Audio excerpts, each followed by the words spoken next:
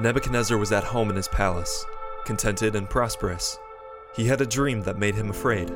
As he was lying in bed, the images and visions that passed through his mind terrified him. So he commanded that all the wise men of Babylon be brought before him to interpret the dream. When the magicians, enchanters, astrologers, and diviners came, the king told them the dream, but they could not interpret it. Finally, Daniel came in to see Nebuchadnezzar.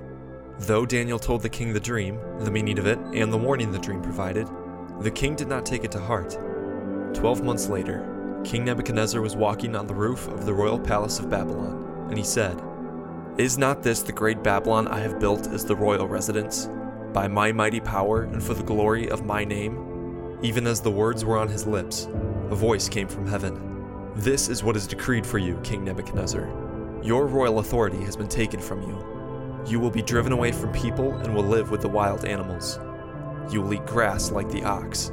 7 times will pass by for you until you acknowledge that the Most High is sovereign over all kingdoms on earth and gives them to anyone he wishes." Immediately what had been said about Nebuchadnezzar was fulfilled. He was driven away from people and ate grass like the ox. His body was drenched with the dew of heaven until his hair grew like the feathers of an eagle and his nails like the claws of a bird.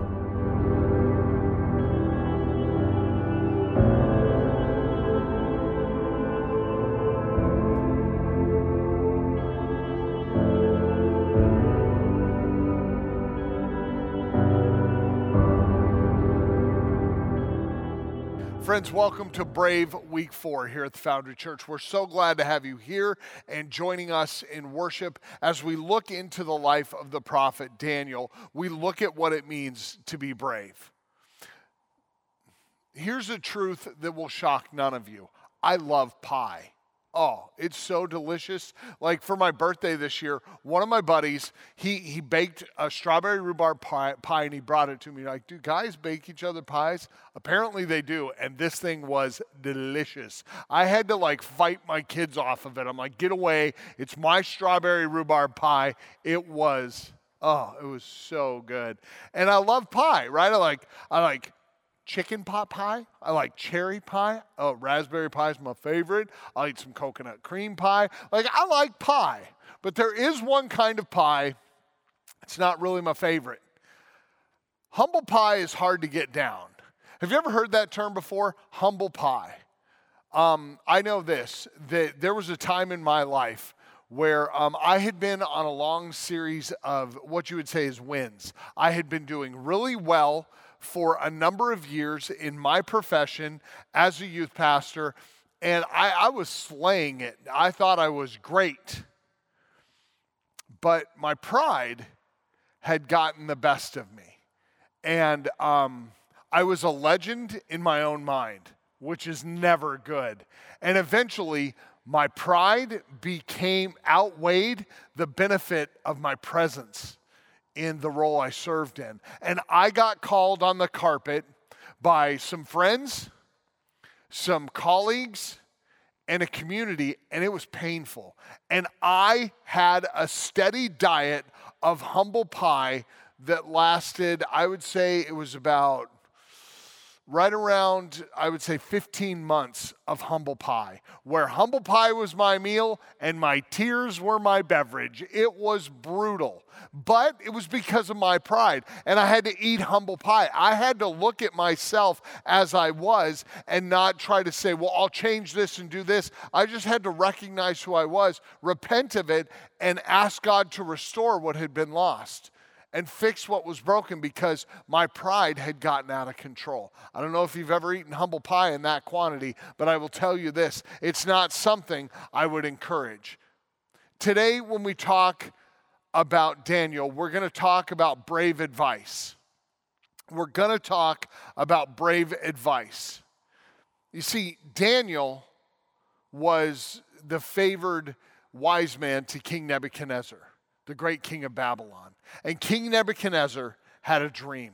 and Daniel would have to give some brave advice. This was the king's dream, quickly in summary. The king dreamt that he saw in his dream this tree that was great and expansive. It was this massive tree, and it gave shelter to all the beasts of the field, and it gave nests to the birds of the air. Its fruit fed all the people around the world, and it was this beautiful tree. Then King Nebuchadnezzar sees a messenger, an angel coming from heaven in this dream, and it's saying, cut down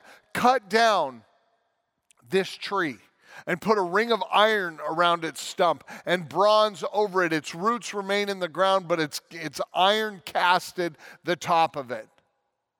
And for 7 times, keep it there. And it's this terrible, terrible dream. And the king is shaken and terrified by it. And he goes and finds the prophet Daniel. He goes and finds Daniel, and he says to him, no one can interpret this dream. Can you give me some insight on what's going on and how this is playing out? So Daniel interprets the dream, and he was nervous to interpret the dream, and he was nervous to tell the king the truth. Daniel saw life through God's lens, so he was brave. He was brave because he saw life through God's lens. Even when he had a difficult message to deliver, he could do it because he was brave, because he was speaking on God's behalf, not his own. Daniel's lens on life was God's. And Daniel was faithful to that mission in his life, to be a faithful messenger of what God told him to speak. And Daniel would give brave advice. Here's the advice Daniel gave to King Nebuchadnezzar regarding his dream. We're going to read Daniel chapter 4, verse 24 through 37. And as we read through it, I want you to hear and imagine what it would be like for the king to hear these words. It said this: "This is the interpretation, Your Majesty, and this is the decree the Most High has issued against my lord the king." Did you hear that? It's against the king. So Daniel is giving a word against King Nebuchadnezzar on behalf of God. We can see why he had to be brave. He said this: "You will be driven away from people and will live with the wild animals.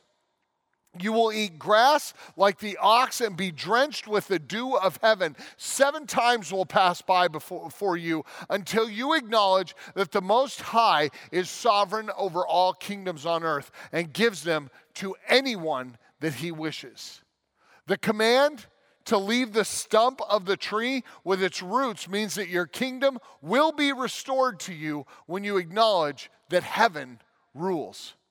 Verse 27, "Therefore, Your Majesty, be pleased to accept my advice." So here's the thing. Daniel goes from interpreting the dream to offering advice to the king. He says, renounce your sins by doing what is right and your wickedness by being kind to the oppressed. It may be that then your prosperity will continue. All this happened to the king Nebuchadnezzar. 12 months later, as the king was walking on the roof of the royal palace of Babylon, he said, "Is this not the great Babylon that I have built as the royal residence by my mighty power and for my glory and my majesty?" Even as the words were on the king's lips, a voice came from heaven, and it said, "This is what is decreed for you, King Nebuchadnezzar. Your royal authority has been taken from you. You will be driven away from people, and you will live with the wild animals. You will eat grass like the oxen. 7 times will pass by you until you acknowledge that the Most High is sovereign over all kingdoms on the earth and gives them to anyone he wishes." Immediately, what had been said about Nebuchadnezzar was fulfilled. He was driven away from people, and he ate grass like the oxen. His body was drenched with the dew of heaven until his hair grew like the feathers of an eagle and his nails like the claws of a bird. At the end of that time, I, Nebuchadnezzar, raised my eyes towards heaven, and my sanity was restored. Then I praised the Most High. I honored and glorified him who lives forever. His dominion is an eternal dominion. His kingdom endures from generation to generation. All the people of the earth are regarded as nothing. He does as he pleases with the powers of heaven and the peoples of earth. No one can hold back his hand or say to him, "What have you done?" At this same time that my sanity was restored, my honor and splendor were returned to me for the glory of my kingdom. My advisors and nobles sought me out, and I was restored to my throne and became even greater than before. Now I, Nebuchadnezzar, praise and exalt and glorify the King of heaven, because everything he does is right and all his ways are just. And those who walk in pride, he is able to humble. Oh, like that is like a word right there. And how do you take a story like that, and what lens do we put on it to understand all that's going on?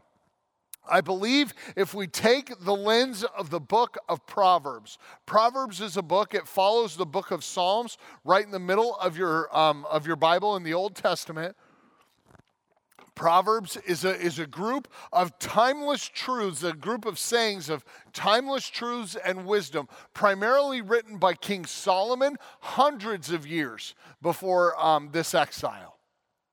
Hundreds of years, written by King Solomon and some other leaders. David wrote a few, but primarily King Solomon wrote these Proverbs, and they are truths that have stood the test of time.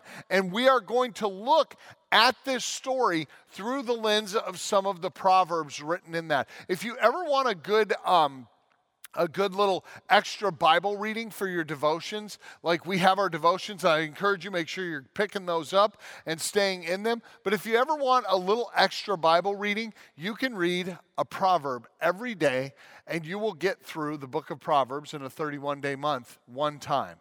So you can go through it a number of times a year, and it's really good, and those words sink into your life. I would encourage you to do that. But we're going to look at Daniel 4 through the lens of the book of Proverbs, and we're going to look first at Proverbs 15:31. It says this: "Whoever heeds life-giving correction will be at home among the wise," which means whoever listens to life-giving correction will have a home with people who are wise. And wisdom says you listen to that correction. I don't know about you, but I'm sure there's been a number of moments in your life where you're like, "Oh, I wish I had listened to that advice." You have that moment in your life where you're like, "Oh, I wish I could look back and do things differently." One of the funny little ways to apply this for me is when I was a young dad.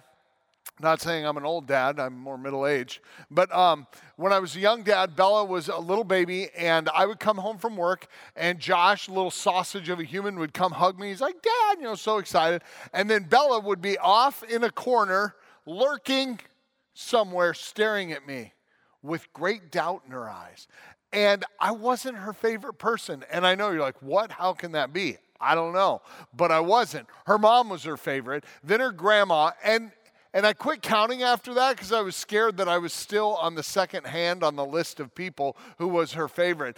It was just kind of, it was cute. It's cute now. But back then I'd be like, "Hey, Bella," and she'd be like, "Ah," just kind of terrified of me. But one thing I could do is make her laugh. And every day when I would come home, I would spend some time with her, making her giggle and laugh. And more often than not, Erica would say, "You guys have been giggling and laughing for a while. She might be getting tired," which was a warning that she was going to implode emotionally. She was just a little baby, right? I mean, when I say she was lurking in a corner, she probably wasn't. She was like in a swing or a baby bounce. She was still very small. And so I would be playing with her, and Eric would be like, "You've been playing for a while." And I will never forget what it was like when I would go too far, and her eyes would fill with a river of tears, and her little lip would stick out, and then boom, she would just start weeping, and Erica would pick her up and say, "It's okay, honey," and carry her away. And over her shoulder, she's looking at me like, "You better leave me alone and quit tickling me." Like, it was kind of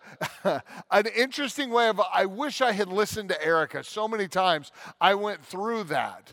And Bella and I still make each other laugh all the time. She's hysterical. But I will tell you this, that is one of those I wish I had listened moments that I had a number of times, because life-giving correction is critical. And it can be, hey, maybe you've been going at that too long, or be careful, or, just life-giving correction, helping you change your course away from destruction towards life. Life-giving correction is something that is biblical, and it's important for us to listen to. So what is life-giving correction? James, in the book of James in the New Testament, it says this: whoever turns a sinner from the error of their way will save them from death and cover a multitude of sin. Life-giving correction steers us away from a life apart from Christ, apart from God. Anything that steers us away from God needs to be corrected. Our course needs to always be set to walking in unity with Him. So anything that breaks relationship, anything that invites you to correct that and get back in relationship with God is life-giving correction. And we need to do this. And in the life of Daniel, we see Daniel give life-giving correction to King Nebuchadnezzar. And I love this about Daniel. Think about his role. Daniel is, he's owned by the king. He was taken from Jerusalem as a captive. He is owned by the king. And yet Daniel gives life-giving correction from what God said. Not what Daniel says, from what God said. And he offered sorrow for having to confront the issue going on inside of his king. He declared his affection for King Nebuchadnezzar in his response to him. He even offered his own remedy, and you heard me read it a minute ago. But here's the interesting thing. When Daniel sees the vision, here's the vision, and God gives him the interpretation, he's terrified. He knows that as a captive, the king could be like, who are you, Daniel, to tell me this is going to happen? Flick and take his head off. But Daniel loved him enough to speak life-giving correction into his life and to say, King, and this is Daniel's response, "O King, live forever. I wish that my interpretation was for your enemies or one of your adversaries, but this is the word of God for you." He gives him life-giving correction. And it goes on to say this: "Therefore, your majesty, be pleased to accept my advice. Renounce your sin by doing what is right. Doing what is right. And your wickedness by being kind to the oppressed. It may be then that your prosperity will continue." Life-giving correction does a couple of things. First of all, it supports Scripture and it speaks the truth in love. Life-giving correction supports Scripture, speaks the truth in love. The messenger won't be perfect. And if you're looking for a perfect messenger to deliver life-giving correction, you will always wiggle out of it because there are no perfect messengers. There's a lot of reasons why, even for me as a pastor, I'm a broken, fallen man who has my own issues. I understand that I'm a broken messenger at times. And you can say, well, they're a broken messenger. I don't need to listen to them. The king could have said, I don't need to listen to Daniel. I own him. Right? He could just say that to him. They could say, well, maybe they have this sin in their life, or maybe they're this kind of person. They can say, I don't need to listen based on who the messenger is. Be very careful of this. Be very careful. And maybe do this. I want you to write these next 3 things down today. Write these 3 things down so that you can ask yourself these questions. First of all, does the person offering me life-giving correction, do they care about me? Do they care about me? It's obvious Daniel cared for King Nebuchadnezzar. But if we don't listen when God sends someone who cares about us, we will hear loud and clear when God sends a messenger who doesn't care about us later on.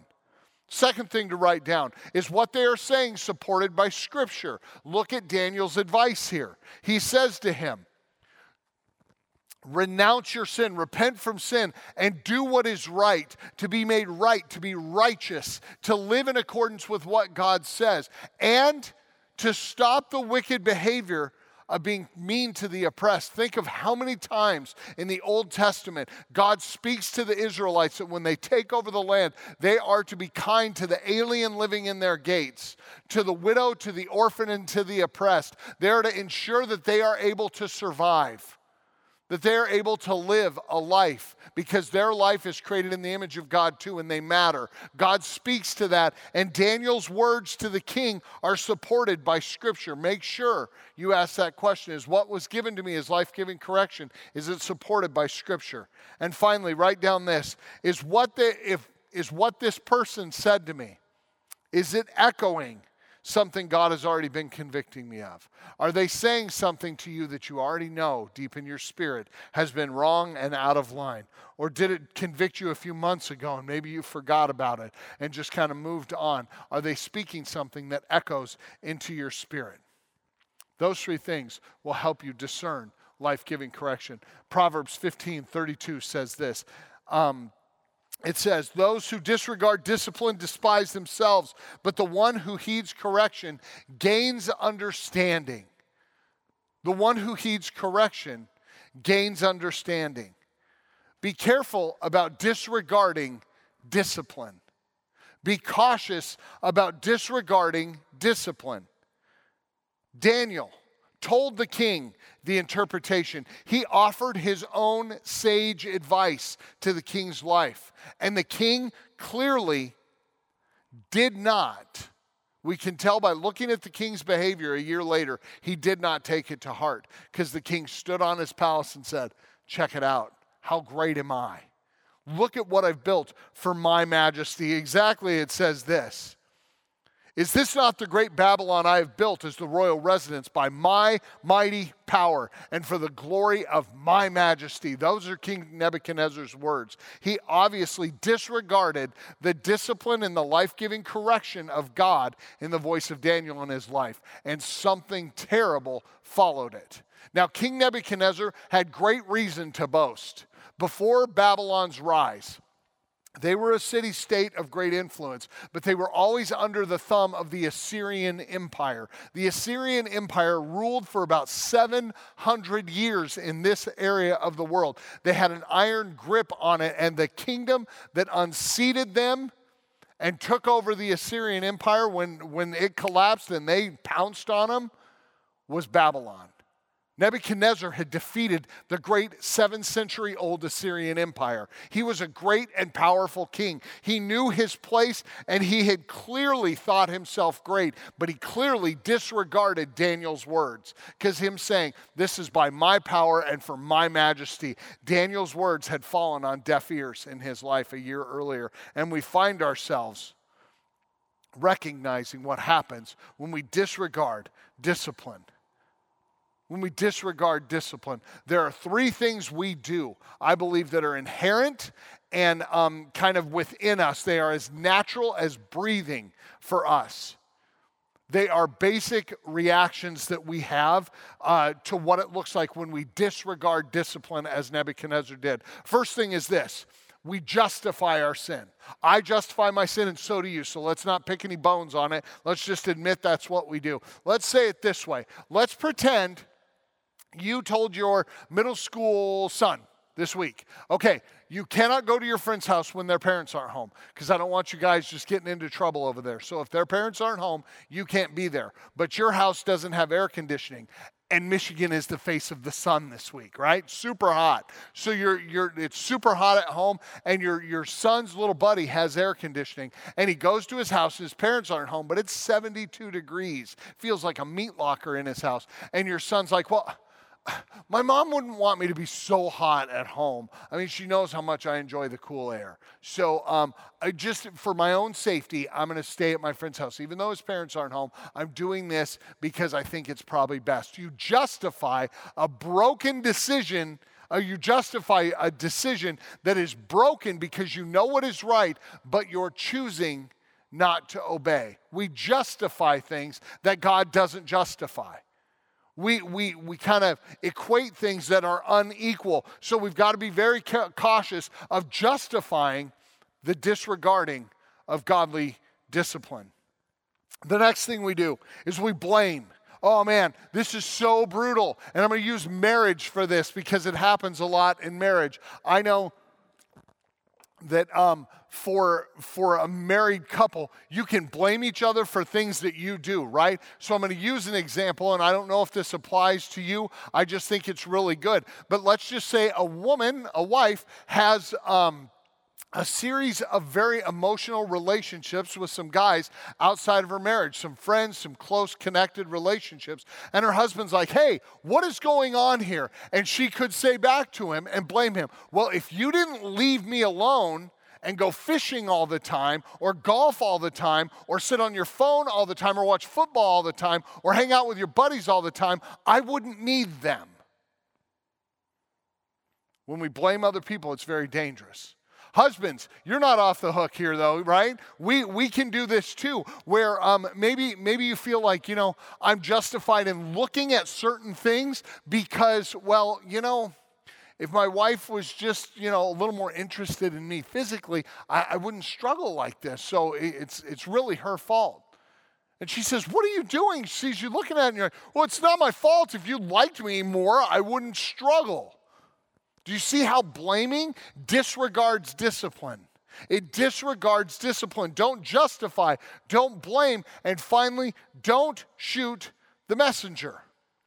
Again, Daniel, a captive to the king, had to come and deliver a message that was above his pay grade. He had to say something to the king that was dangerous, but he said it anyway because it's important that the king heard it. And the king could have shot the messenger, quite literally, but he didn't. But here's how I see us doing this in a context. And again, I have limited time, so I'm just giving quick examples. But think of it like this. You go to school, you sit down, and you have parent-teacher conferences, and you're sitting there, and the teacher says, I have some behavior issues with your son or daughter. And you're like, that can't be because they're perfect, and you're a bad teacher. And all around the church, teachers just went, amen, because it's so hard when the messenger gets shot, when they're being brave to tell a true thing. When they're saying, look, if you want the best for your child, you need to correct these behaviors. And quite often, parents shoot the messenger at those parent-teacher conference tables and say, my son would never do that. They would never do it while you're looking. They might be speaking truth into you. Don't disregard discipline. Those are a few quick ways we can lean into that. Proverbs 15:33 says, wisdom's instruction is to fear the Lord, and humility comes before honor. Daniel was able to deliver a word of God into the life of King Nebuchadnezzar because he feared the Lord. And it was a brave word, and it could have cost Daniel his life, but he did it anyway.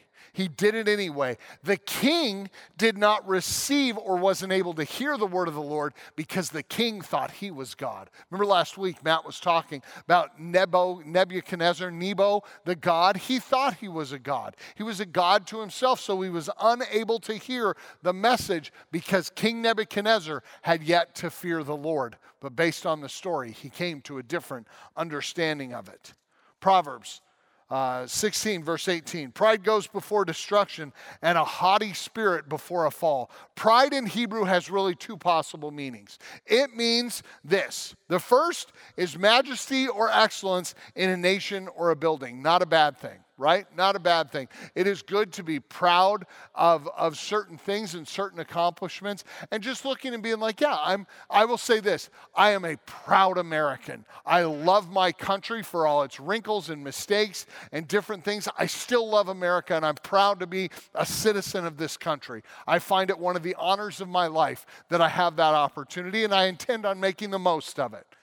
Now, there's nothing wrong with that. There's nothing wrong with being proud of your heritage. I'm proud that I've lived on the west coast of California and Colorado. I'm proud that I'm a Michigander. What up, Mitten? I love it. Why, would it be like this? Yeah, like that. But I love it here, right? I'm proud of that. I think it's great. There's nothing wrong with that. But the second meaning behind pride in Hebrew, quite literally, it's bad sense. It makes no sense. It refers to having a bad sense, like acting like a beast. It's just bad sense. Have you ever known somebody who, if you say something, they just, I am like this. It's called the reptilian brain, right? You have this part of your brain, and we call it fight or flight, right? And you either run or you really engage and you fight. Here's the thing. That's your reptilian brain. It's not the logical frontal area. It's your reptilian brain. And pride can cause us to whoosh, go into that big reptilian reaction that says, I would never do that, right? We get really mad and we get really emphatic and we get really loud and we stop making sense and we're really driving some narrative that gets us out of trouble because we're fighting for our life, even though it may not be in danger. Pride says, I'm not going to listen to you because there's nothing wrong with me. And that is a real problem. It's bad sense, haughtiness, arrogance, self-superiority over people who are just like you, made in the image of God. Yes, they're called to live in different roles maybe, and we may have structures in this world that elevate certain roles, but I will tell you this, not one person is more valuable based on any criteria over another person because we're all made in the image of God. We're all made in the image of God. And to arrogantly be superior or disdainful of other human beings is wrong, and it's sin, and it's arrogant pride. It's bad sense. Remember, Nebuchadnezzar was warned privately by Daniel, don't do this. And then he publicly was revealed to be a selfish beast as he went about the kingdom for 7 seasons. We don't know, or 7 times. We don't know exactly how long that is. We just know this, that the fall of King Nebuchadnezzar is documented over thousands of years of scripture, and it's documented even in the British Museum in London. There are tablets of Nebuchadnezzar's fall and things of his fall that are, it's amazing. It's amazing what's in there. It talks of how he does not exist anymore.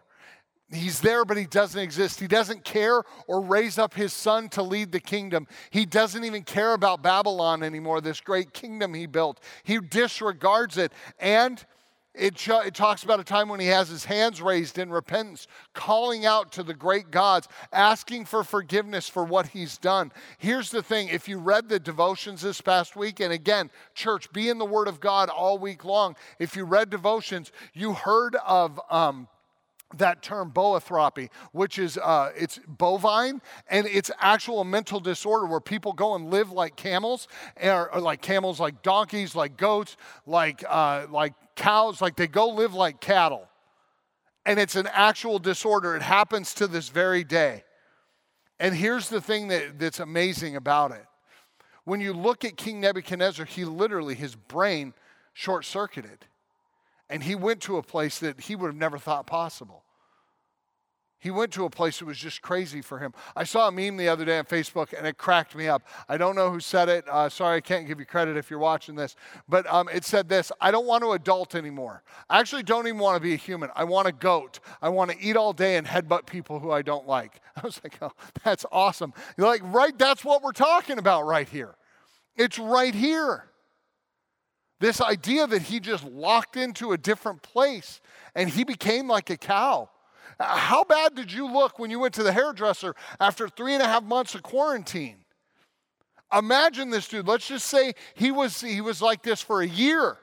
It says his nails were like claws. His hair was like eagle feathers. The dude looked crazy. He ate the grass. Like, I wonder if he ever headbutted somebody. Hey, watch out for that crazy goat, King Nebuchadnezzar, and run off. Like, it would have been crazy to imagine. But that's what happened. His pride revealed the beastly nature, bad sense going on within him. It is bad sense to put ourselves and elevate ourselves to the place of God. And it tells us this, that pride is beastly. Pride is beastly. And it's our lowest, most base, selfish state. It's bad sense. It's beastly. It's the lowest of human ways. And humility is actually brave. Humility is intentional effort to obey God and please Him only. To obey God and please Him only. Daniel saw life through God's lens. So he obeyed God. He could be brave and deliver even bad news to his owner king. The king saw life through his own eyes, a God unto himself. And even when he was corrected, he refused to take heart and listen to what God was saying to him. Sometimes, I think we as people, we as the church, as individuals, are frightened to look closely. We hold strongly to our pride, and we worry that maybe in some ways listening to anything that calls us into question will unseat us, when the opposite is true. Holding to our pride will ruin us, but holding on to God and being humble, knowing our place in this life, knowing God and making him known, being our one and only goal, is the thing that makes us truly wonderful and great in this life. God is gentle, friends. He will rebuke you and correct you quietly in your own spirit. He does it with me all the time. I have something right now that God's just dealing with in me. And it's something he's dealt with before. And he just won't tolerate it. And I listen to it, and I repent of it, and I work hard to follow him and be brave. And I know you have that too. He rebukes us and corrects us in our heart first. Then he sends a Daniel, a messenger. For some of you today, I'm your Daniel. I'm speaking a word to you saying, listen to the correction of God, whatever it may be, and obey it, because church, he will send a Daniel who will speak a gentle, loving word. And if we don't listen, he will give us over to our own base instinct, and you will become more beastly and horrible than you could have ever imagined. You don't see the end from the beginning like God does. God knows what our pride becomes. It ends in death. So God's calling you, he's calling me, he's calling us to be brave. And when correction comes, to listen and obey. Lord Jesus Christ, help us, your church, be faithful with the work we have to do in serving you and devoting our life to you in humility. May all that we do seek to serve you, our Lord, our Savior, Jesus Christ, in whose name we pray. Amen. There's a reality that comes with pride that it's one of our most natural instincts to kind of self-aggrandize and think so highly of ourselves. But if you think about it, and you think about the people in your life you've known who are so proud and arrogant, you just want away from them. But then if you think, on the other hand, of people who are humble, people who understood humility, it's not that they were nobodies, it's that they just didn't need everybody to know that they were somebody.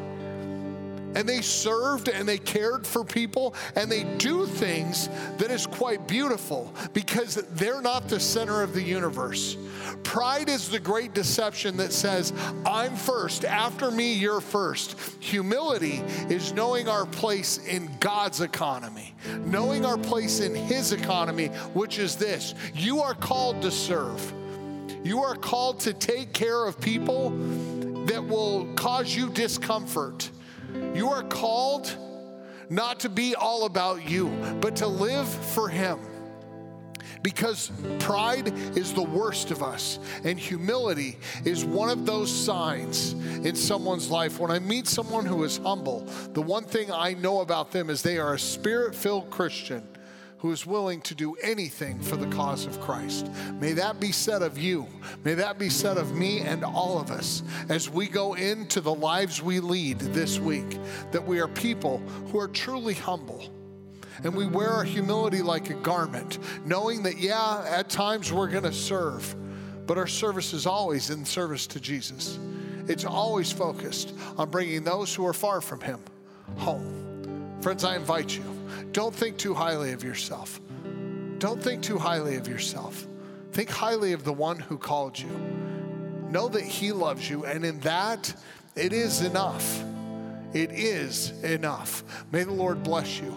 May the Lord keep you. May the Lord cause his face to shine upon you and be gracious to you. May the Lord turn his face towards you and give you his peace. In the name of the Father, Son, and Holy Spirit, we look forward to seeing you again. Grace and peace.